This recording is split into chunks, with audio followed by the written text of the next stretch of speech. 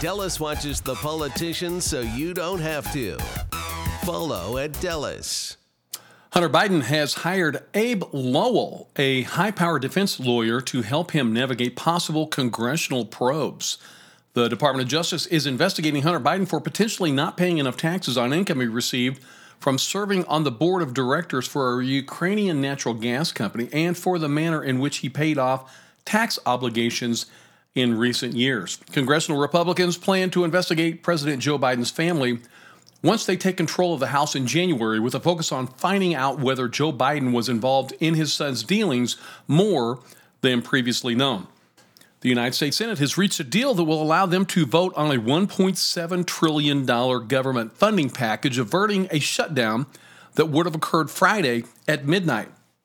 And this agreement comes after senators were unable to come to an agreement Wednesday night over how to handle a GOP border amendment. And under the new deal, the two dueling border proposals will be voted on Thursday, both of which are expected to fail. However, this allows Democrats and Republicans to stake out their positions without jeopardizing the fate of the broader funding measure. If approved, that spending package would boost federal agency budgets through the fiscal year and includes $45 billion in emergency aid to Ukraine and nearly $40 billion for disaster aid. Download the latest episodes and listen live at Dallas.com. Dallas.com. That is DELUS.com.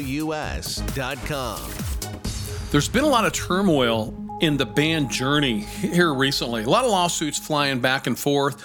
Initially, Neal Schon, basically the founder and owner of the Journey name, has filed legal reparations against basically every member of that band. So recently, as lead guitarist of Journey, he sent out a cease and desist letter to Jonathan Cain, the keyboardist, for performing the group's hit Don't Stop Believin' at an event for former President Donald Trump.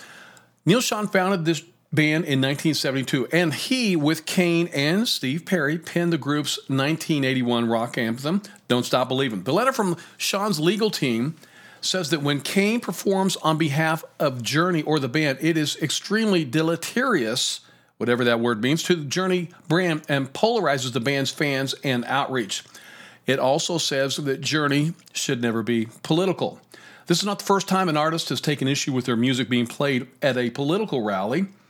Neil Young sued Trump's campaign in 2020 after his song Rockin' in a Free World was played without proper licensing. Here's some other news. An Australian man was rescued off the country's north coast Wednesday after surviving nearly 24 hours in shark and crocodile-infested waters by clinging to a piece of wood. The Australian man, who has not been identified, was discovered by an air rescue crew in the rough waters in the Torres Strait, a little more than 1 mile away from his dinghy, small boat, obviously. The man had left the island on Tuesday and failed to arrive at his destination on time. A search and rescue aircraft that evening was unsuccessful, but resumed the following morning with a helicopter and police vessel joining the search. I'm Dallas Johnson. This is the Dallas Report. We will be giving more and more reports throughout the day. Thank you very much for listening.